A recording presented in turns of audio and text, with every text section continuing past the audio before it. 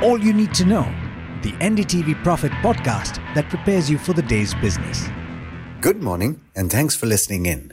This is the Daily Morning Update from NDTV Profit and I'm Mathew. Today is the 10th of January.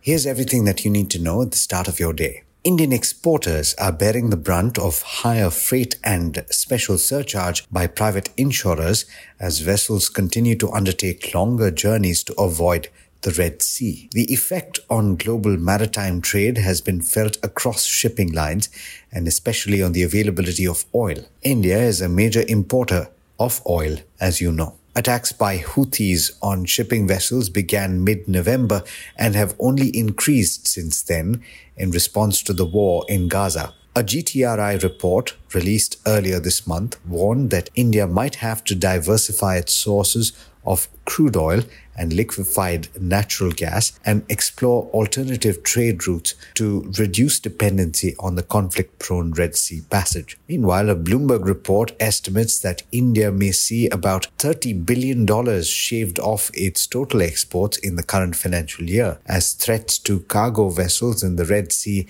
have led to a surge in container shipping rates and prompted exporters to hold back on shipments. You can read more about that on the website ndtvprofit.com.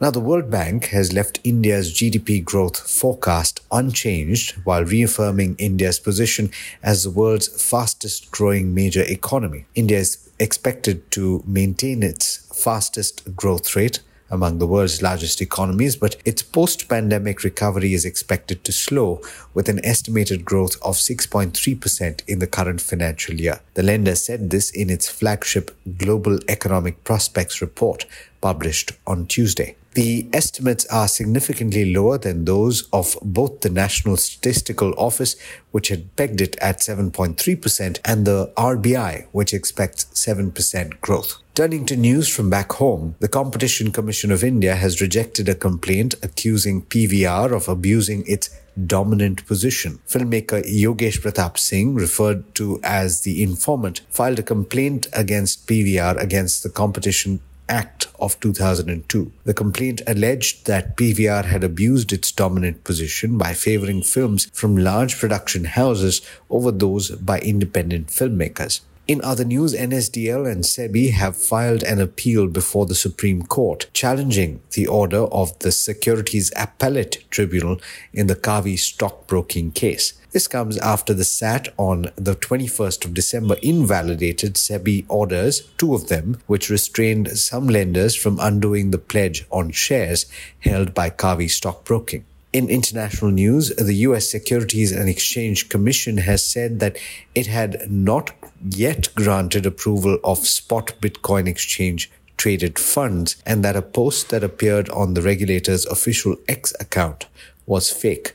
That's a Bloomberg report. The social media post, which included a comment purported to be coming from SEC Chair Gary Gensler, briefly fueled a jump in the price of Bitcoin. Traders have been speculating for weeks that the agency could soon approve several of the products. Gensler subsequently said from his own X account that the regulator's account had been compromised, an unauthorized statement was posted, and that the agency didn't or had not yet taken action on Bitcoin ETFs. In international markets, US stocks continued to languish, with the bond yield on the 10-year Treasury holding above 4%. The Nasdaq managed to eke out gains, but the Dow and the S&P 500 ended lower by 0.4% and 0.2% respectively. And it's a mixed start in the Asia-Pacific region, with the Nikkei 225 strongly positive, gaining over 1%, and the other two early risers trading lower.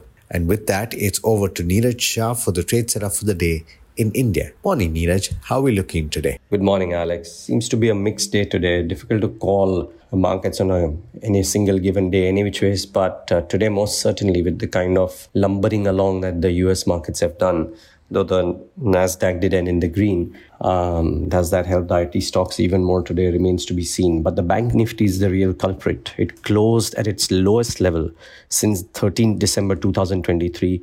It's below the key support of 47,500 and very close to the next support at 47,000. If that gets taken out today, because individual banks like HDFC Bank and ICICI Bank are looking weak, then there is some pressure on the markets exerted by the bank. For the Nifty itself though, strong put writing was observed by call writers exiting at 21,500 strike. So a bit of a positive vein to the Nifty, at least, if not the bank Nifty. Let's see if IT and some of the others support. Yesterday, frankly, what helped the Nifty was the performance of multitude of sectors and stocks. So IT was not in the top 10, even though it was a gaining sector. Stocks like L&T performed really well. The Adani twins did really well. Some other individual movers came to the fore, and that is what helped the Nifty yesterday, broad-based participation. Broader markets were okay. They were okay yesterday as well, though didn't end at the day's highs. But let's see what happens today. From amongst, so largely specific stories might continue to do well, and that is something to be kept in mind, as always. Stocks to watch, Delta Corp had a forgettable quarter, if you will. Revenues down 15%. Margins cracked because EBITDA was down 45%, as a result of which net profit was down 59%. 24% operating margins versus 37%. Expected with the change in gaming rules, so on and so forth. But this was certainly not a good quarter, a very forgetful quarter. And Q3 usually is a very strong quarter for Delta Corp because it's the festive season. People travel to Goa and everywhere else. So clearly shows that there are chinks in the armor. And there is some work to be done for this industry. So watch out for Delta Corp. We'll see a reaction negative today, for sure. I'll be really surprised if it doesn't. Vedanta, Moody's has cut Vedanta Resources rating deeper into junk territory. Let's see if Vedanta has some issues today. From Polycab, which had an issue yesterday, was down 7-8%, has denied media reports of tax evasion, has said that it has not received any communication from the IT department regarding the outcome of the search. Let's see if there's a bit of a recovery here. Both Tata Power and Adani Green have signed large MOUs with Tamil Nadu. Tata Power in particular, the exploratory agreement with Tamil Nadu to invest an estimated $8.5 billion in clean energy projects in the state. Now, agreed, these are MOUs and they can take time to fructify. But we've seen MOU-based stocks move up. So I'm highlighting this only so that if Tata Power moves up, listeners would know why it is doing so. A couple of interesting brokerage notes. Citi's come out with a note on capital marketplace. On HDFC AMC in particular, they say that they expect HDFC AMC to deliver 29% YOY growth in core PBT. They believe that they will also see a 200 basis points YOY decline in the core cost to income ratio for HDFC AMC, and that is actually very good news. So watch out for HDFC AMC. And HSBC has come out with a note on ER&D stocks. They say companies with favorable vertical exposure to maintain growth pace, are higher for longer growth rates to command premium multiples for ER&D stocks. Remember, for viewers or listeners who don't know, ER&D is a subset of IT, but it's not IT services. It's engineering, research and development. And therefore companies like Cyient, KPIT, and a few others. And those are the two stocks that HSBC is preferring. They have a buy on KPIT. The target price has been increased to 1930. And they have a buy on Cyient. The target price has been increased to 2570. So watch out for these two names in particular today. Just lastly, some stocks which come under the ASM framework include a 5paisa, Magnum Ventures, Trident, Sigachi, and Sula Vineyards. Especially Trident and Sula have had a really good run in the recent past, so watch out for these. And some strong delivery-based buying in Landmark, JSW Energy, and Ashoka Buildcon, so watch out for those stocks. With this, it's back to you, Alex. Thanks, Niraj. And as always, thank you all for listening in. This is Alex Mathew signing off. Have a great day.